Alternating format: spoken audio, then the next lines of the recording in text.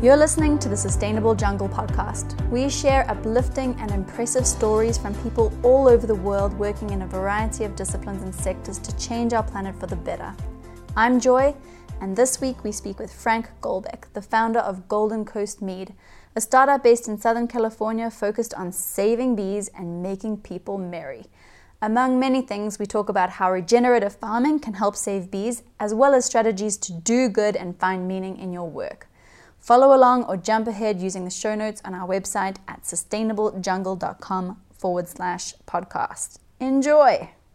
Frank, thank you so much for having us here at Golden Coast Mead. We're super excited. So to kick things off and to give the listeners an idea of what we're doing here, can we go back to the beginning and find out where were you born and where did you grow up? Or should we start with cheering the audience with our coffee mead? Even better. Cheers. Frank has just poured us, for the listeners, the most golden looking. Can you explain, Frank? Yeah. So this is mead, alcohol made from honey. 12% ABV. The bees have to visit about 50,000 flowers to make the honey that goes into this one taster. So we like to say a sip has about 10,000 flowers in it. Wow. Yeah. It's a coffee mead, so we've added coffee after the fermentation, and since it's the morning, figured it was appropriate. But enjoy. Yeah. Cheers. Oh wow, I can taste the coffee. It's really strong. Ooh.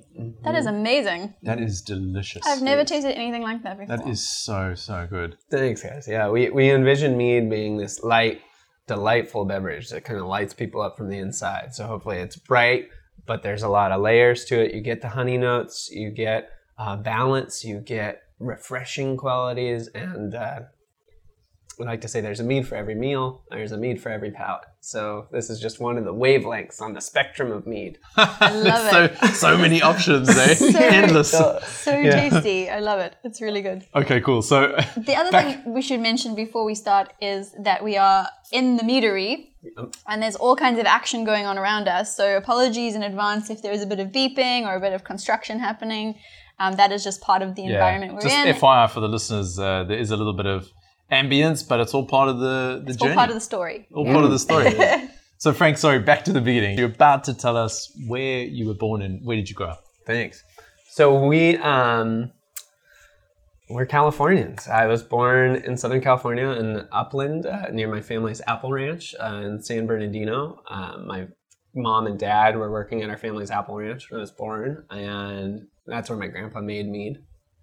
Then I moved to the beach, Costa Mesa, Newport, and grew up by the beach. Went up to school in Berkeley, came back down to San Diego for the Navy. So really I've gotten to spend the majority of my life outside of some travel in California. And it's a really outdoorsy life. As you were telling us before we hit record, can you tell us a bit about the lifestyle? Gladly, yeah. And it's kind of about what we do here at Golden Coast is this idea that nature, we're a part of nature. Nature sustains us. A relationship with nature inspires us, gives us this idea that we're a part of a system that's much larger than just a anthropocentric view of life, a human-centered view of life. So I grew up surfing, grew up hiking, came to find, the greatest sense of wonder and awe and connection through nature. So we hope to kind of encapsulate that with our mead and share that with people and inspire people with that, with our mead and the story of the bees and our interrelationship that goes back to time immemorial through that. Wow, that's so cool. Yeah. So, okay, I just want to back up for a second. So you went to school. From what I understand, you studied economic development at UC Berkeley. Is that right? Right. Okay. And then you went on to the Navy. That's quite a change. What was that experience like for you? Thanks. Yeah, how do you go from surfing and hiking into the Navy? To economic development and then the Navy. It's just polar. Well, so I was 16 years old when September 11th happened. So that was kind of a eye-opening experience for me, right? I was a junior in high school, and surf team, it wasn't a surf team day, so I wasn't surfing that morning.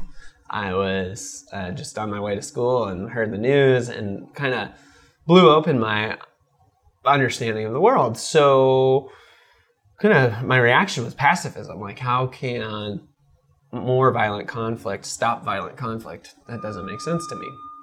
But kind of took it to the next phase in my life, which was looking at colleges, and went out to Washington, D.C. to look at a couple colleges and met my stepmom's cousin, who was a colonel in the Army at the time.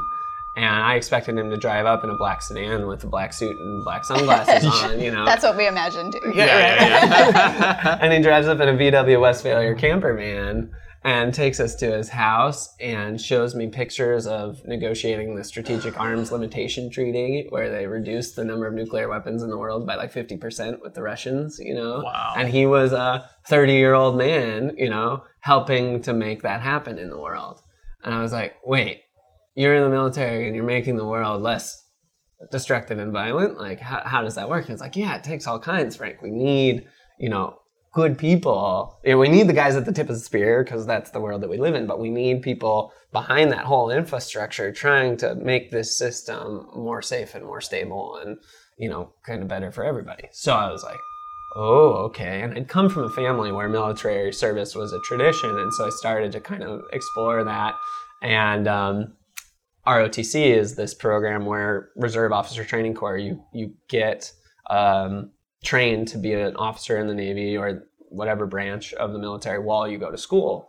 And so that opportunity to go to college while preparing for this opportunity to serve and lead and kind of be in and of the world and doing that work on that scale really was compelling at that point. So applied for a scholarship and got a scholarship to go to college and do the training. And my original intention was to be a Marine Corps officer, and that was not a good fit.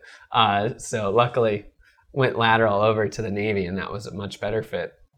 And so at the same time, I'm studying economic development at Berkeley, and how does the flow of goods and services in the world affect the development of culture and the change of culture globally? So it left me with a lot of questions. And then when I joined the Navy, I was there. I was in Central America doing development work. I was in the Persian Gulf chasing pirates. And this understanding that, like, we have built an economy that works off of the flow of oil and dollars. You know, over the last 60, 70 years since World War II, the global culture that we built is dependent on the free flow of those two things, right? Yep. And we bear a lot of cost to do that. And I realized, you know, I really wanted to see change happen. But as a young naval officer, it was going to take decades to influence that system if I got to that point. And I'd rather go home and make those changes myself in my community. Yeah. Know? So that's one of the reasons that the idea for Golden Coast Mead was born and has become what it is, because out of that desire to create that change locally. Gee, okay. So that's quite a shift. And I'm curious to know how hard it was to make the jump from pretty solid career, I'm sure, in the Navy to your own micro business here in Southern California. Well, solid career is relative. One of the early experiences was running a ship aground off the coast of Kuwait. I was on watch when we ran a ship aground. Whoa. And, you know, I come from a good tradition of that. Nimitz, who was the admiral, you know, the 5-star admiral of the Navy during World War II, ran a ship aground when he was a junior officer. Yeah. But, you know, encountering that level of absolute failure, right? Like running a ship aground is like the thing you don't do when you're a naval officer. It's like, So this is your own ship? Yeah, 690 foot. Like, and you accidentally just run it onto the earth? You steered it, or did you just not look out for the iceberg, so to speak, or what happened? Yeah. This sounds absolutely disastrous. It was. Well, we lucked out because it was just a soft grounding. It was sand, a sand shoal that was charted, but it kind of shifted. Anyways, without getting too far into the weeds, when they talk about a mishap like that, which had been going on recently, you know, ships running into each other in the Navy, like that's happened relatively frequently over the last year. They do an after the fact analysis, and there's a lot of layers of redundancy that have to get violated for an accident like that to happen. And I was one of those. And as an officer, like, your authority is very high, so your responsibility is very high. And so even though there are other layers of potential checks and balances, if an officer screws up, like, the problem is very serious, right? Wow. I was a very junior officer, so I got a second chance, but the navigator got fired, the captain got fired. Yeah, but they call it the Swiss cheese model, as if a bunch of slices of Swiss cheese line up so that one hole shoots all the way through and the accident happens. Right. And that is what happened, from the captain's boss, whose staff approved the charts, which violated the basic rules of safe navigation. Like, you don't drive within 3 miles of shoal water, because you have to stand up 2 times the number of people to make sure that the ship is driving safely in that dangerous of a position, to the most junior guy who's there on the map charting our position and dead reckoning our speed and direction, and should have warned us, hey, we're going to run into a thing if we continue on this course at this speed. I recommend you change course. And my job was to supervise those folks and make sure they were doing that job and giving those reports when those kinds of circumstances came up. And I didn't know that job, because the operational tempo of the Navy had kind of kept us moving through the training cycle so quickly that as we qualified to go on this deployment, it was a lot of failed evolutions and training exercises, and we didn't have to stop and slow down and pass them. It was like, all right, you'll figure it out on the way. Yeah. So I don't want to shirk responsibility, because I could have prevented it, but I also see from a systems approach that when you put more and more demands on fewer and fewer resources, things start to slide. Yeah. And so as a business owner now who's thinking systemically but acting very locally, I think it would serve us as a human culture to kind of reassess how complex we've made things and bring it down to a more local level and create that sense of ownership, because the impact that we're having is our community and people that we care about. And so the sense of stepping into that responsibility is really joyful, because it's people that we care about that are getting affected by that, rather than this like kind of huge system that we just kind of feel like cogs in the machine of. Yeah, you get lost in disconnected it, don't you? from the actual impacts of what you're doing. Yeah. That's fascinating. So I want to zoom out and just ask you a question about, so you clearly have a love for nature, and also bees, obviously they're an integral part of making mead. Can you tell us why that's the case? Why do you love nature? Why do you love bees? Where did this come from? Gosh. Sorry. No, that's so great. It's a doozy.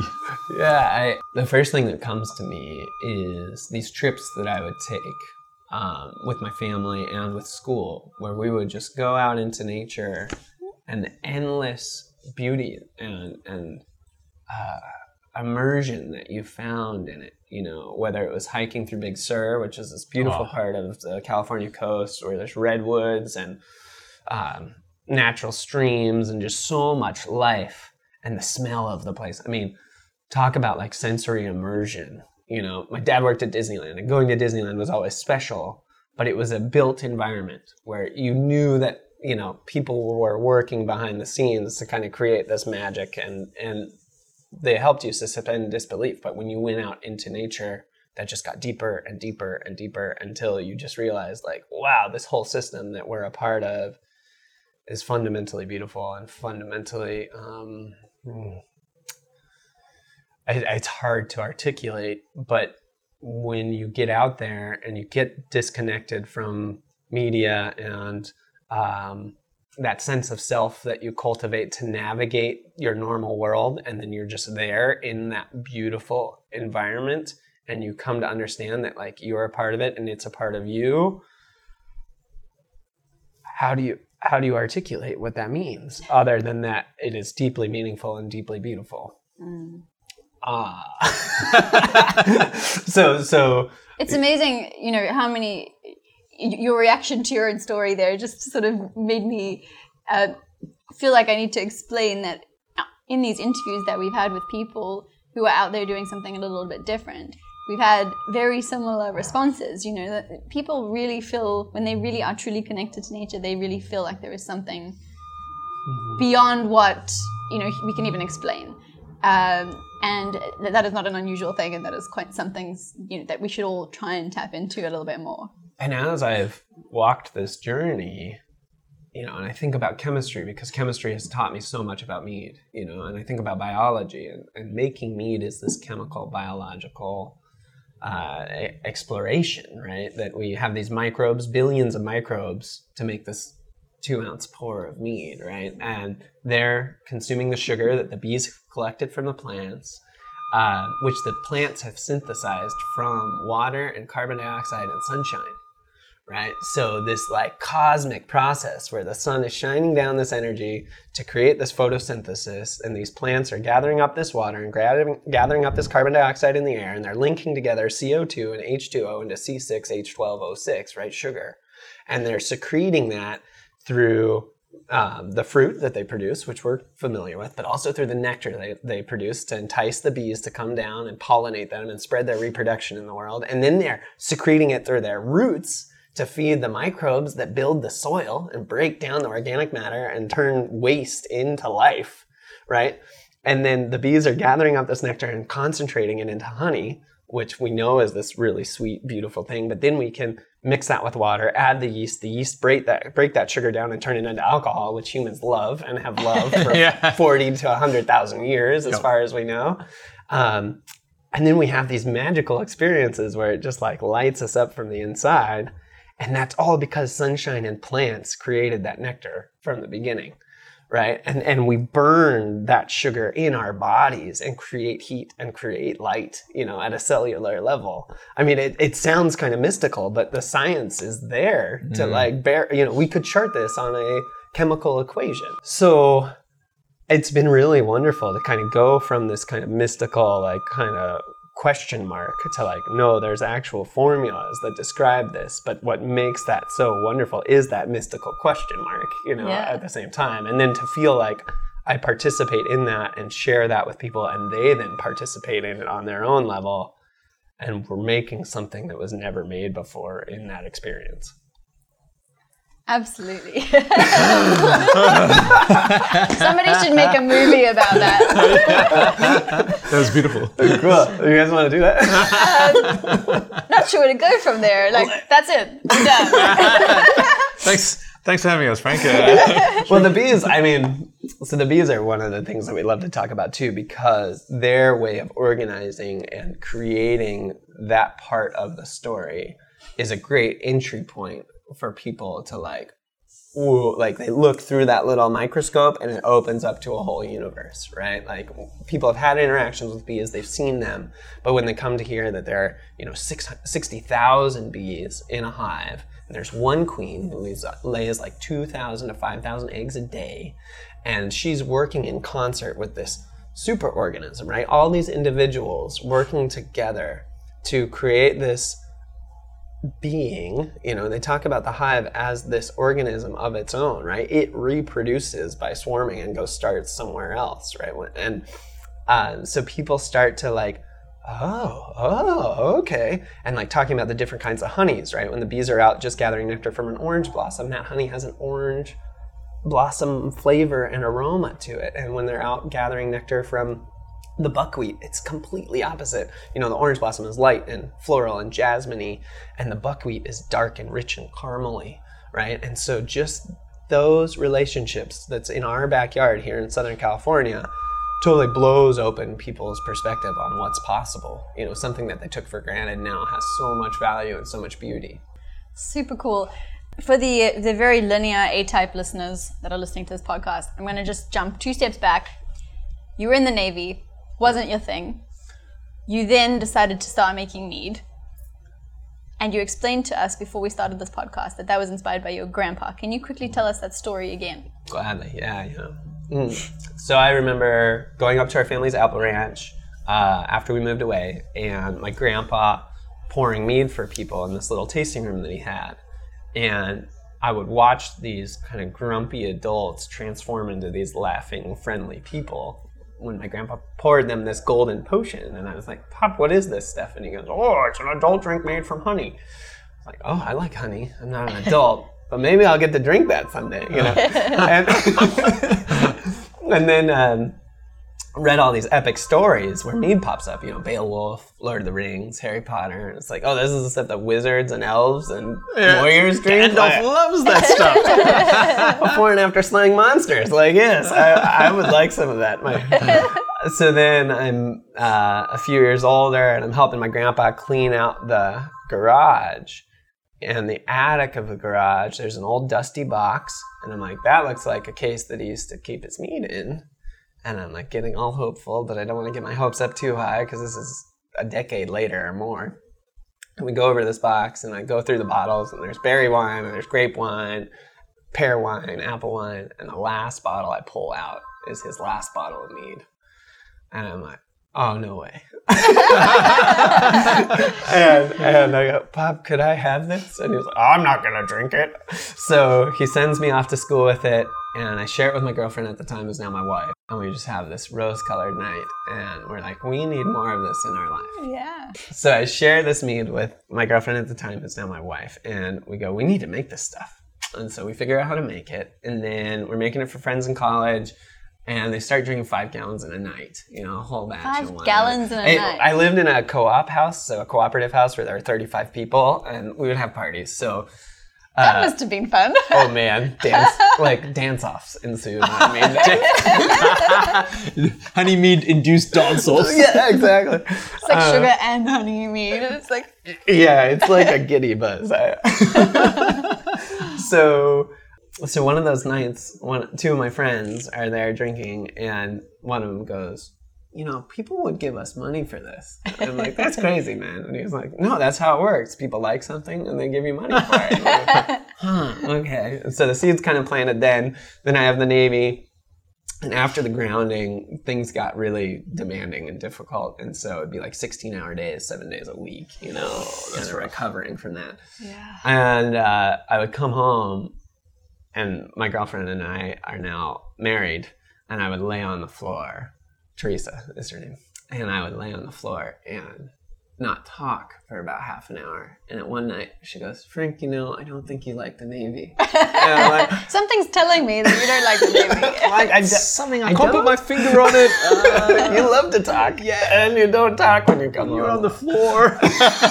Like literally open the door and just lay down in the living room, you know. Oh, no. And I think we've all been, you know, or rather, I think there's a point where everyone kind of faces that. And then you kind of go, well, what do I do at that point? Do I just suck it up? And there's some really incredible strength and humility in that. But my wife asked me this question, Frank, what if you had all the time, money, and energy in the world? What would you do?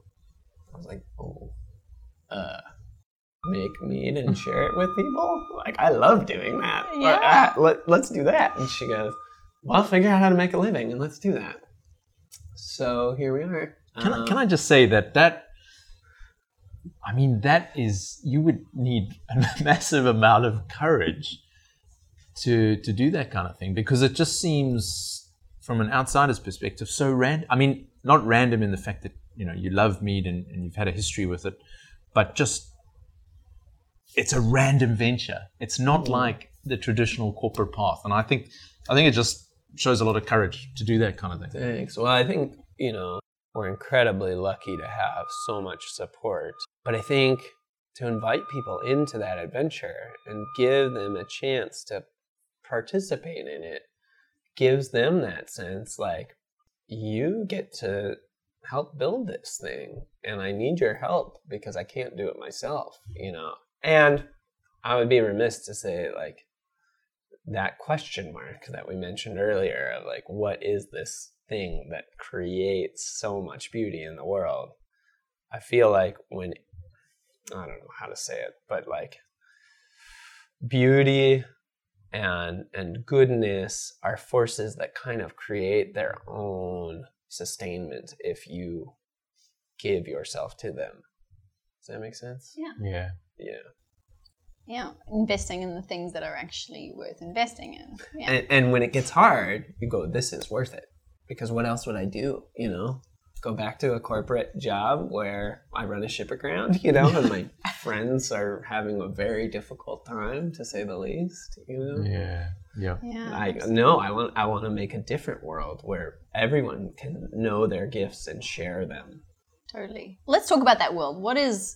We actually haven't told the listeners what Golden Coast Mead is and what you do here. We are sitting in the tasting rooms. What is it and what do you do here? Thanks. So Golden Coast Mead is a mead company. We make alcohol from honey and we share it with people, and we seek to do that better and better every day. From an ecological perspective, that means partnering with beekeepers who are committed to stewarding their bees through this huge change that we're seeing, right? Colony collapse disorder has popped up in the last 10 years.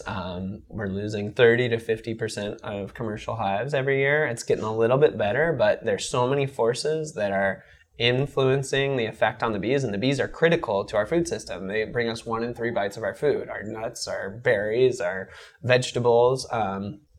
Most of the dairy is dependent on pollination by bees as well, because cows eat alfalfa and clover, which the bees pollinate. So if we didn't have bees, our diet would be much less diverse and much less delicious. So we need them. They are an agricultural species, but we built this agriculture that's dependent on them. And if we don't have them, it's a big shift. Plus, they're just beautiful. I mean, people talk about how they spread the love life of plants. Rudolf Steiner, who's this guy at the turn of the last century, kind of a Tesla-like character, talks about how bees are literally responsible for the reproduction of plant life. And reproduction is about love, you know, creating more life in the world.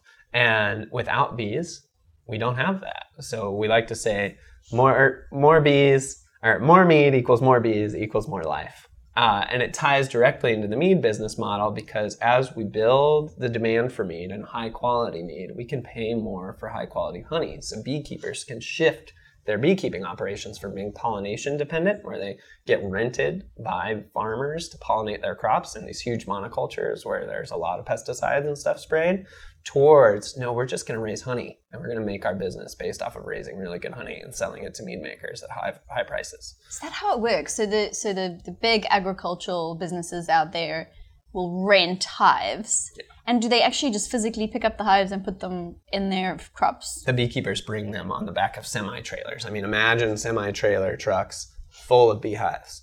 Rent a crowd. Yeah.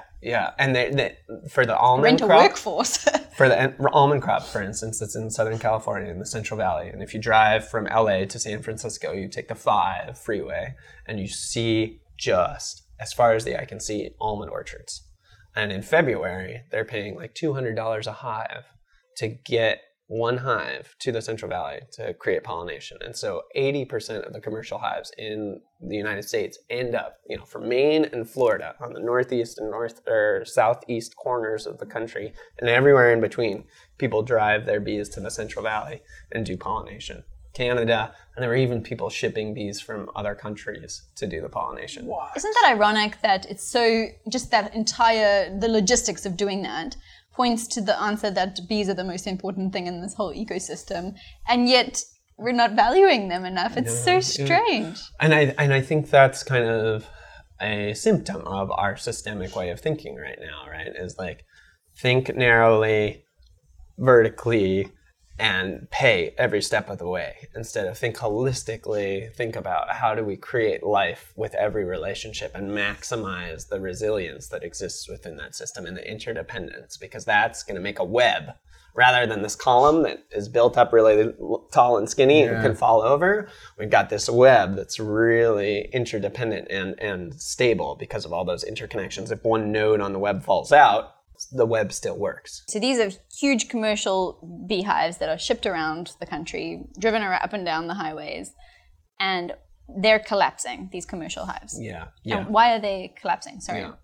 Yeah. USDA, which is our agricultural service, has put out a synthesis of a number of reasons. Pesticides, a mite that vectors a virus and a fungus, the stress of migratory beekeeping, that we expose them to only one kind of food for a long period of time, and they're kind of stressed by driving on the back of trucks, and so their immune systems are low, and then they spread all these diseases amongst themselves, and so a hive just kind of disappears. It's called colony collapse disorder, and it's not like any other form of hive death that we're familiar with. And they're making a lot of progress with how to treat these things, but our vision is a system where to make honey, all you need is bees on top of a healthy ecosystem, right? And that ecosystem flourishing. So as we talk about, an ecology and an economy that takes us into the future without more and more cost being incorporated into the system and more people kind of dedicating their livelihood to just sustaining this kind of shaky tower, but instead like finding what they love and doing it and then building that, I see more and more vibrant food production systems that are biodiverse and locally based, right? So local farms, relocalizing the food system. There was a time when it was 3 in 10 people in the United States were farmers, right? And now we're down to less than 1 in 10. So and the average age is over 50. So like farmers are getting old and their farms are huge and they're only growing one kind of crop and they're spraying all these pesticides, fungicides, miticides to prevent those crops from getting spoiled. But that means that all of the other life that existed in that system is killed in order to just produce one thing. And so that creates that skinny tower that's easy to fall over, which is kind of what I experienced in the Navy. If that tower is so tall and skinny and there aren't all the people in line to keep it up, it falls over. So what's the alternative to that? And I think Mead is a huge point in bringing awareness to that and then building it, because you just need bees on top of a healthy ecosystem with as many kinds of flowering plants as you can get. And out of that, you get an incentive to plant trees, to plant vining crops, to plant bush crops, like polyculture and agroforestry are the technical terms for it. But you think about a farm no longer as just one field where you're trying to kill everything else into like a solar array where there's trees in the back, right, on the north edge of the line that the land naturally curves on, and then shorter, so tall timber trees or nut producing trees in the back, shorter food producing trees like apples or pears right in front of them, vining crops that go up between the two on trellises, so you're getting another layer of food production between the two. Bush crops down here, and then row crops down here. So now on 1 acre, you're growing 5 different kinds of crops and creating this solar array. And then you do that again, and you do that again. And the amount of life that all of these different food producing species, plants can support around that just makes the biodiversity just flourish. And the need for pesticides and fertilizer and all of these synthetic inputs that we're spending a ton of money on and that are destroying our topsoil is like gone. So that's the vision, right? And Mead now is a part of that because we're putting bees on top of those farms and they're gathering nectar year round pretty much. I mean, in the winter and temperate climates, they're going to be dormant, but the rest of the year, they're gathering this high value sugar that we're then turning into this high value mead that can tell the story of this future. So it's really part of this new agroforestry. Yeah. And how prevalent is that in practice? It's picking up. Tom Vilsack, who was the secretary of USDA under President Obama, was really pushing it. I mean, that's a relative way to put it, but it was like, there's some great quotes of Vilsack's that I can't call to mind right now, but he was basically saying, one of the big solutions to food, carbon, soil, water, is agroforestry. And it's a bit of a technological jump, but the permaculture community and the regenerative farming community is really trying to popularize that. And so Patagonia has started a food company to do that. A food company? Mm-hmm. I mean, we know the brand very well. We're basically decked out in Patagonia gear, yeah. Because they're fantastic. They're sustainable. They're a great company. They've got a fantastic ethos. Tell us about the food. I had no idea. Yeah. So their vision is to make their food company 10 times bigger than their clothing company and help transform the food industry into this kind of regenerative future. So we can think about human activity kind of on a spectrum from where we're at now, which is kind of extractive, right? We're just taking from the earth without giving back. And, you take and take and take, and eventually you can't take more, right? Towards sustainable, where you can just like okay, that means that we can at least keep doing this. But then the next step after sustainable is regenerative, right? Through our activity, we're making the system more capable of supporting life. We're making the system more capable of becoming its best self.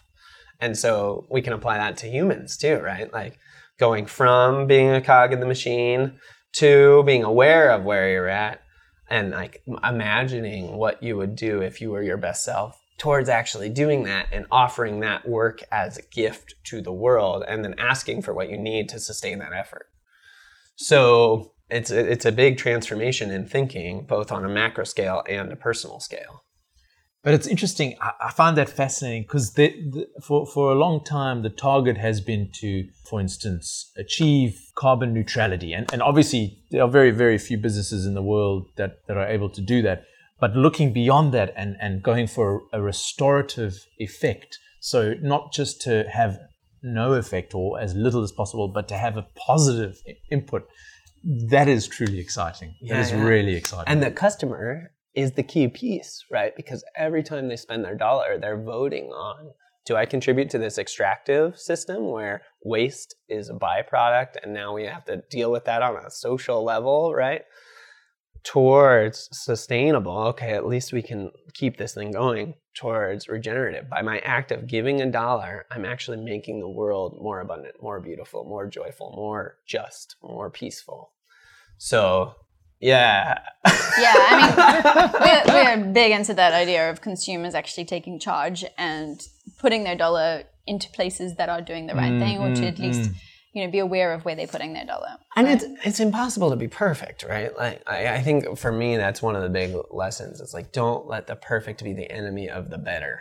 Absolutely. That's a good way of putting it. Yeah. That's a really good way of putting it. That can be totally crippling, isn't it? Like, you just won't do anything if you feel like you can't do the perfect job. I can totally relate to that idea. But it's so true. It's small incremental improvements, and being aware of it, I think, is obviously the very first step. And I wanted to ask you, Frank, do you find around the community here in Southern California, is there a growing awareness around being a conscious consumer and spending wisely and choosing the correct products? Totally. Yeah. Over the 7 years that we've been doing this, going from talking about sustainable and regenerative, and people kind of like regenerative 4 years ago was not even a term I could use publicly. My business partners would be like, is this some crazy Frank term? And I'm like, no, it's not. And then like 3 years ago when we heard about Patagonia, I was like, we're there, yes! regenerative. Yeah. And now they've actually worked with Dr. Bronner's and a few other companies to develop this regenerative organic standard, which has a layer of complexity to it. But because like regenerative to us and folks that are really deeply committed to it is a process that is constantly becoming, right? Like regeneration is the point between death and birth. Right? It's like where the metamorphosis and the next stage happens. So to turn it into a certification that you check off on a list kind of stops that constant evolution. Yeah. But they recognized, Patagonia and Bronner's and others, that if they didn't define it and set a high standard, it could get co-opted and watered down. So that's kind of on the leading edge. But on the customer edge, there's a huge demand and awareness that's growing. And at Expo West, which is the big natural food show, they talk about the big trends, and regenerative popped up as like one of those trends. And my hope is that it's not a flavor of the month, flavor of the year trend, that it's a big progression in human consciousness.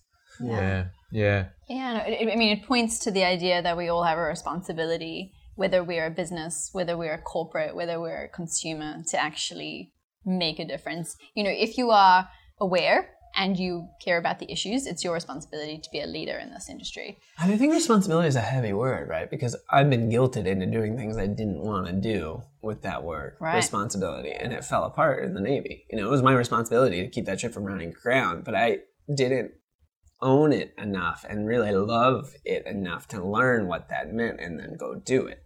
Right? So like, to think about responsibility as ability to respond. Let's just make it that, and now we've got this choice every time, and to know that we don't have to be perfect, but I have this ability to respond with my choices to just make it better. Just make it a little bit better, make it a little bit better. And that feels much less daunting to me and much more empowering and much more like I can just make this day better than yesterday. Yeah. And that's all I have to do. And Yeah. if I do that over my whole life, we're all going to go in the right, and encourage and support other people to do it too. We're all going to go in the right direction. And then it's not going to be this game of I'm better at it than you and blah, blah, blah, blah, blah. Like we have friends who live in Indiana and basically consume only what they produce. I mean, beeswax candles, ride bikes, like spin their own wool, like crazy That's next level stuff. amazing. But they take the last month of summer after harvest is done to go help their neighbors. And it's kind of Of course they do. Well, yeah, they're right. But they have this kind of ethos where it's like you don't guilt anyone into doing what you're doing because that's just going to kind of discourage them, and it's not going to create that sense of human connection that really sustains us and nourishes us, and so they just encourage everyone, every step of the way. Oh, you traded in your sports car for a sedan. Good for you, like you went from 14 miles per gallon to 30 or 50. Like, that's a huge step. Thank you. That's a lot of fuel saved, yeah. Yeah, you don't have to get on a bike and only, ride your own bike around town. Like if we all start making those steps and encouraging each other, we're going to get there a lot faster than saying this is the only way to do it. Yeah, and I think that's a good point, because I think a lot of people in these sort of progressive movements can be very black and white, and that is, as you said, it's discouraging. It's a little bit judgy. And it's judgy, yeah, and it doesn't help the greater cause, and nobody can be perfect at any given moment. So we really, as you said, have to take these small incremental steps, and as long as we're better than yesterday, then that's great. Right. We're moving in the right direction. That's the only way we're going to get there. Sure. I love the Lorax. Do you guys know that story by Dr. Seuss? It was a popular book in the 60s and 70s, one that I was kind of raised with. And it's kind of this sing-song story about a guy who moves to this kind of beautiful, natural environment where no other people live.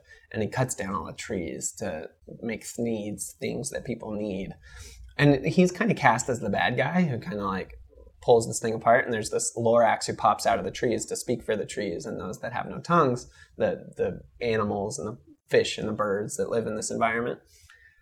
But he's equally at fault because all he does is yell at the human character, the Onceler. And so instead of them like figuring out a system that works for both of them, they both just kind of devolve and shout each other into oblivion. And it falls apart, and reading it when I was a kid, it was like, oh, the Onceler is bad. But now that I'm a business person and I see that we're creating value and we have to like make these calculations every time we make a choice, and feeling like, vegans have an issue with bees and honey. And when I try to engage them and say, well, do you eat fruit and nuts and vegetables?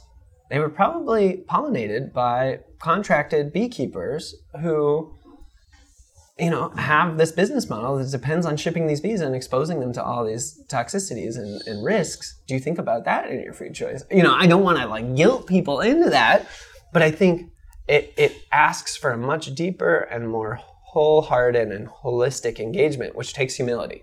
And in that story, the Onceler and the Lorax don't have that basic humility that says, hey, you're trying to do your best, I'm trying to do my best. How can we work together to do our best collectively?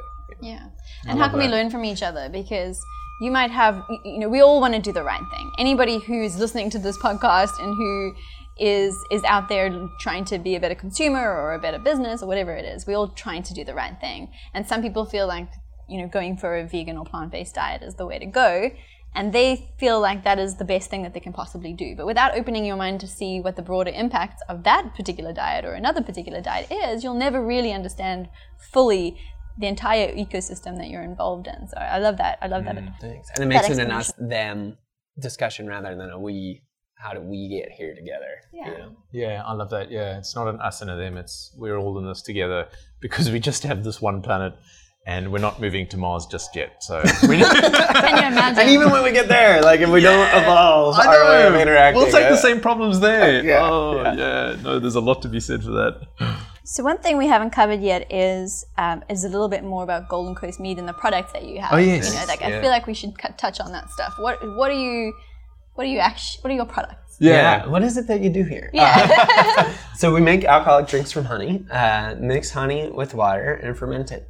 And we kind of steal from champagne production and craft beer production to kind of make this style of mead that is light and refreshing and enlivening. Right. So we hope that when people drink our stuff, they experience the honey, but then they experience balance and they experience an enjoyable, like kind of lifting up quality. A buzz, excuse the pun. Exactly. How many times is that joke made here? Yeah, no, we love puns. So bees and honey have lots of puns associated with them. So if you come into the tasting room, you'd get to have a flight of 4 meads from our 8 to 12 that we have on tap at any one time. And you could experience a light floral orange blossom mead. You could experience a rich, complex sour mead with spices added to it. You could have a kind of more sweet and full-bodied coffee mead like we're drinking now. And we can iterate in all these different directions, right? There's a mural that we have up in the meadery where it's kind of the tree of mead, and humans have been drinking mead for at least 9,000 years documented. But this is kind of limited by our use of clay as drinking vessels and storage vessels. People were using animal skins and organs to store mead, and is it woven vessels as well. Oh, even woven vessels. Okay. Yeah, grasses and stuff. So those have all decayed, and so the archaeological evidence kind of maxes out at the implementation of clay. Is it the oldest form of alcohol in the form world? of alcohol? Wow. So Dr. Patrick McGovern is the expert on this, and if people are interested in it, he's written a number of books about going and doing excavations and finding drinking vessels and taking the dust and doing microchemical analysis on it and then reconstructing these recipes.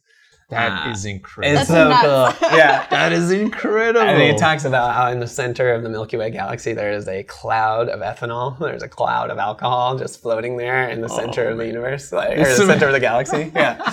And like that basic biology, there's DNA that produces ethanol going way, way back, and we evolved from that and have that proclivity in our genes. So like he kind of threw it out there softly that maybe humans have been drinking mead for 40 to 100,000 years. Holy mackerel. Because all you needed to do was find a beehive that flooded and spontaneously fermented, right? Like a tree falls over in a storm, that beehive that was in that tree is now gone, but the honey's there, the water falls in there, you got this honey-water mix, and then yeast, which is just a fungus that floats around in the air, lands in there, starts eating the sugar and converting it into alcohol, and our hunter-gatherer ancestors go find this, taste some, and they're like, wow, this is great.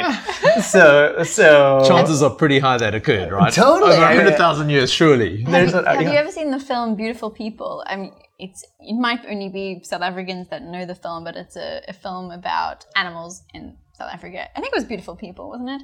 Where the animals get drunk on the marula fruit. Oh gosh, the elephants? Yeah. Everyone's like, the monkeys are drunk, the elephants are drunk, everybody's like having the best time when they're going. Yeah, we have this proclivity for altered mental states. And it helps deal with, there's studies about 1 to 2 drinks a night with friends, and, not drinking too much, but drinking with friends reduces cortisol levels, increases longevity across all incomes and socioeconomic brackets. Yeah. So I think there's something really good about it. It's a double-edged sword. Of course, alcohol is the most dangerous drug that we consume in Western civilization. Like very worse than insidious heroin. in that way. Yeah, incredibly destructive. Yeah. I mean, but can I just say that this little drum that we've had here has really settled my cortisol levels. and we hope it's just 1 to 2 glasses a night with friends, and with this intention of celebrating the beauty that is inherent in this whole process. So that's what we do here. We make and share mead. And actually, we're sitting in the tasting room now, and it's a lovely vibe. We've got like wood tables. We've got the mead available on the tap are they taps, or where can you get them from? Yeah, you can get them from the taps. And so you can actually come here and taste them here, as well as I saw that your opening hours are till 10 p.m. on a Saturday night. So you can actually come and just chill here. Yeah, is that drink right? and talk stories about mead and meet other interesting creative folks. And we also do a number of farmers markets. We have a mead club, so people can subscribe to get a regular quarterly shipment of our mead through our website. And we do some distribution. That game is kind of built by the big producers who, spend a lot of money on marketing, and we're way smaller than that. So we're very limited in who we distribute with, but we're with like Cafe Gratitude in Beverly Hills and Newport Beach and Gracias Madre, which are kind of these next level restaurants that are really seeking to serve transformational food. Wow. That's so cool. Yeah. Do you sell it online as well? We sell a bit online. Everything's out of stock that we sell online right now, so we have a wait list. Does it get snapped up like that, I'm sure? Yeah, which is wild and humbling. And it just makes me aware of what I could do better. But And is that just a limit on production? Or is that just because it's a small operation? yeah, and just all the moving parts of making a business really hum and its throughput, which we're working on. This week was the first time that we mapped our whole throughput value creation cycle. Right. I suppose it's kind of tricky if you're trying to buy honey from The best best beekeepers that have happy bees and regenerative, farming practices. There's probably not that many of them. We have 2 families that we work with who are just wonderful and are able to provide a lot of honey. But yeah, it is an issue that we're actually committed to making. We want the price of honey to go up. We want the demand for high quality honey to go up so that these beekeepers can transition their model away from pollination towards honey production. Yeah. So we're just kind of like giving that a big bear hug and asking our customers to kind of be patient with us as we try and make the best invest. Are you tapping into the tourist route at all? Because this is kind of like a hotspot, right, for tourists. I can imagine it'd be like a really fun experience if you're a tourist to I don't know if you want to have shiploads of tourists descend on your... Yeah, I think we've got to grow a little bit and get our systems down a little bit, but we certainly do get people who hear about us from friends who are in town, and then it spreads that way. Yeah, cool. Yeah.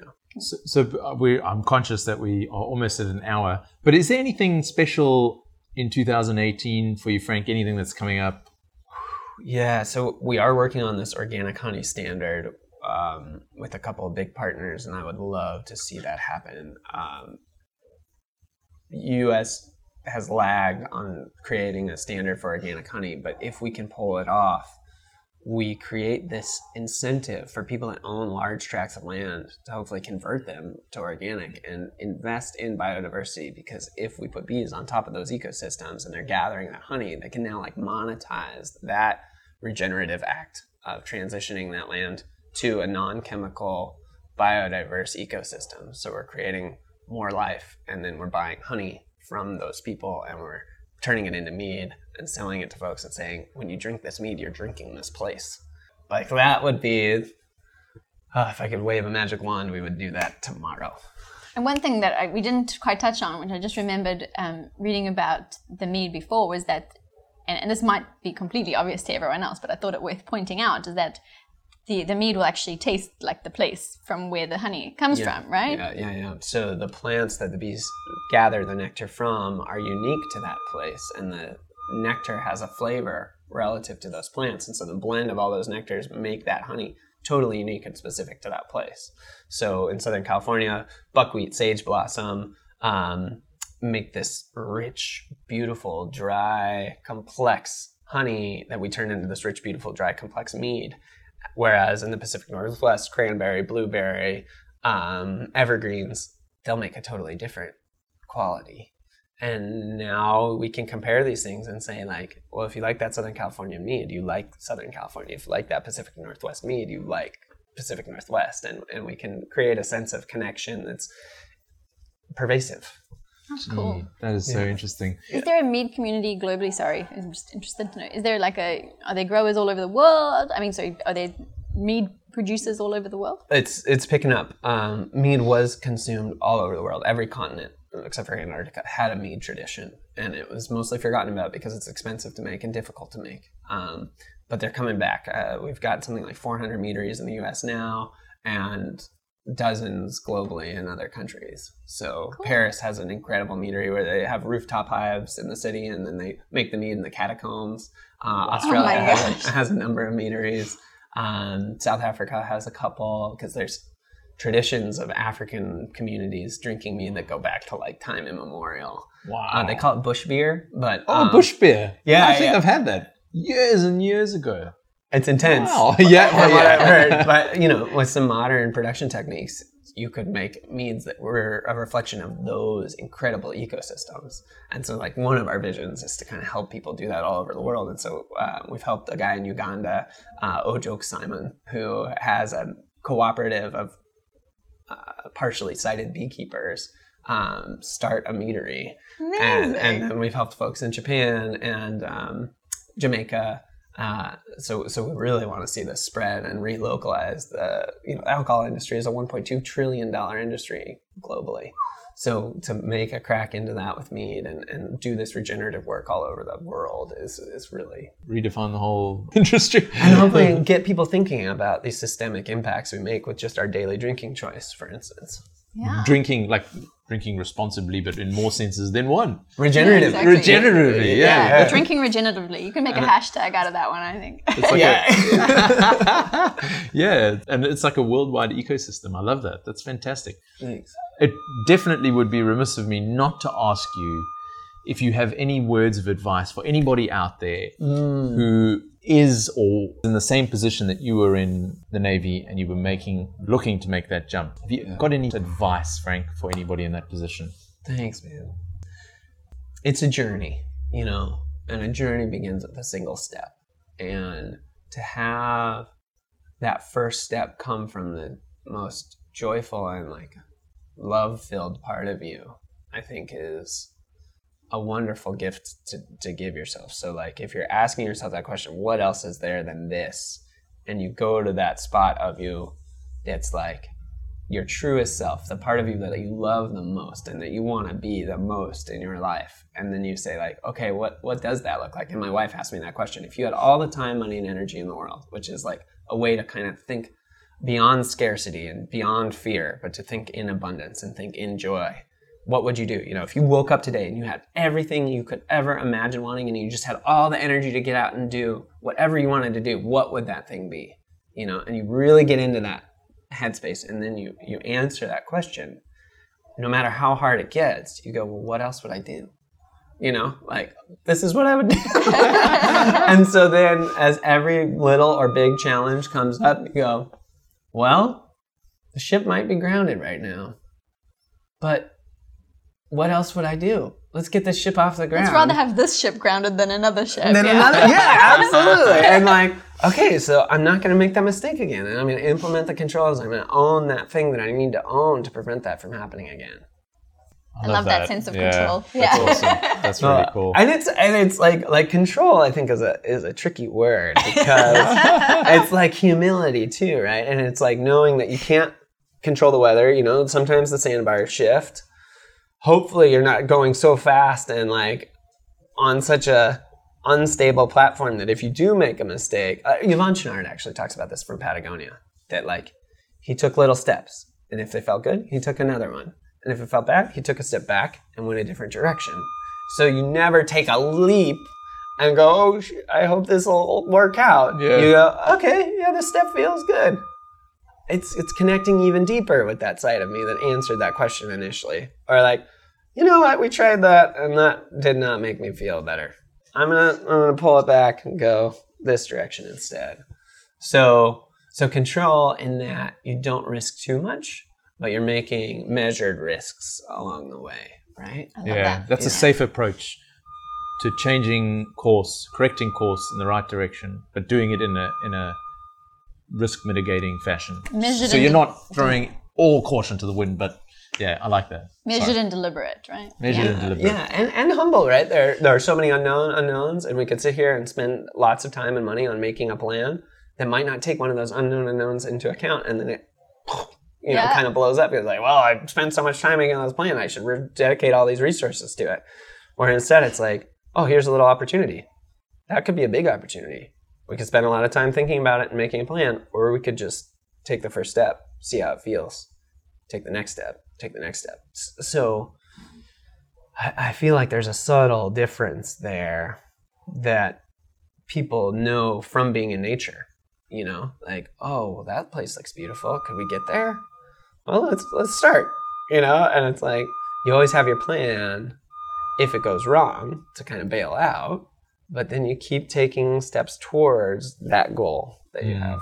And either way, you're going to have a rad adventure, right? You're not just going to be sitting at camp going, what if? Yeah, exactly. It's all about the rad adventure. Yeah, I love that.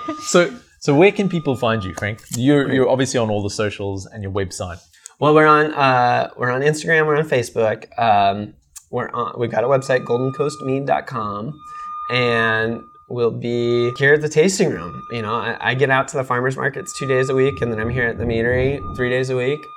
So we love to talk with folks in the afternoon and evening. And then email, you can get a hold of me, Frank Golbeck at goldencoastmead.com.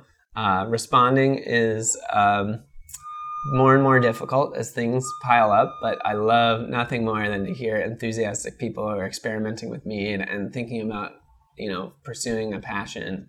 And, you know, I love to shoot a couple lines of response and maybe a couple resources when I have the chance. There you go. Thanks, Frank. That's Inspiration. awesome. That's great. Yeah. Well, I think that wraps it up. So thank you so much for this chat. Yeah. We thoroughly appreciate it. Yeah, it's been so awesome. fascinating learning about mead. But now, the most important bit, we're going to go and do some taste testing. More tasting. I think this has set the bar. I think we now need to drink mead with every podcast that we do. Oh my Lord. That was so much fun. Regenerative drinking. But thanks, Cool. Thanks, Frank. Thanks for educating us on this issue and you know, the topic of the bees. You know, it's something that's always been at the peripheral of our knowledge, and this has really helped us to understand that, you know, the regenerative world better. So thank you. My pleasure, Joy. Yeah. Thank you, guys. Hope you enjoyed that episode with Frank. Isn't he just such a legend?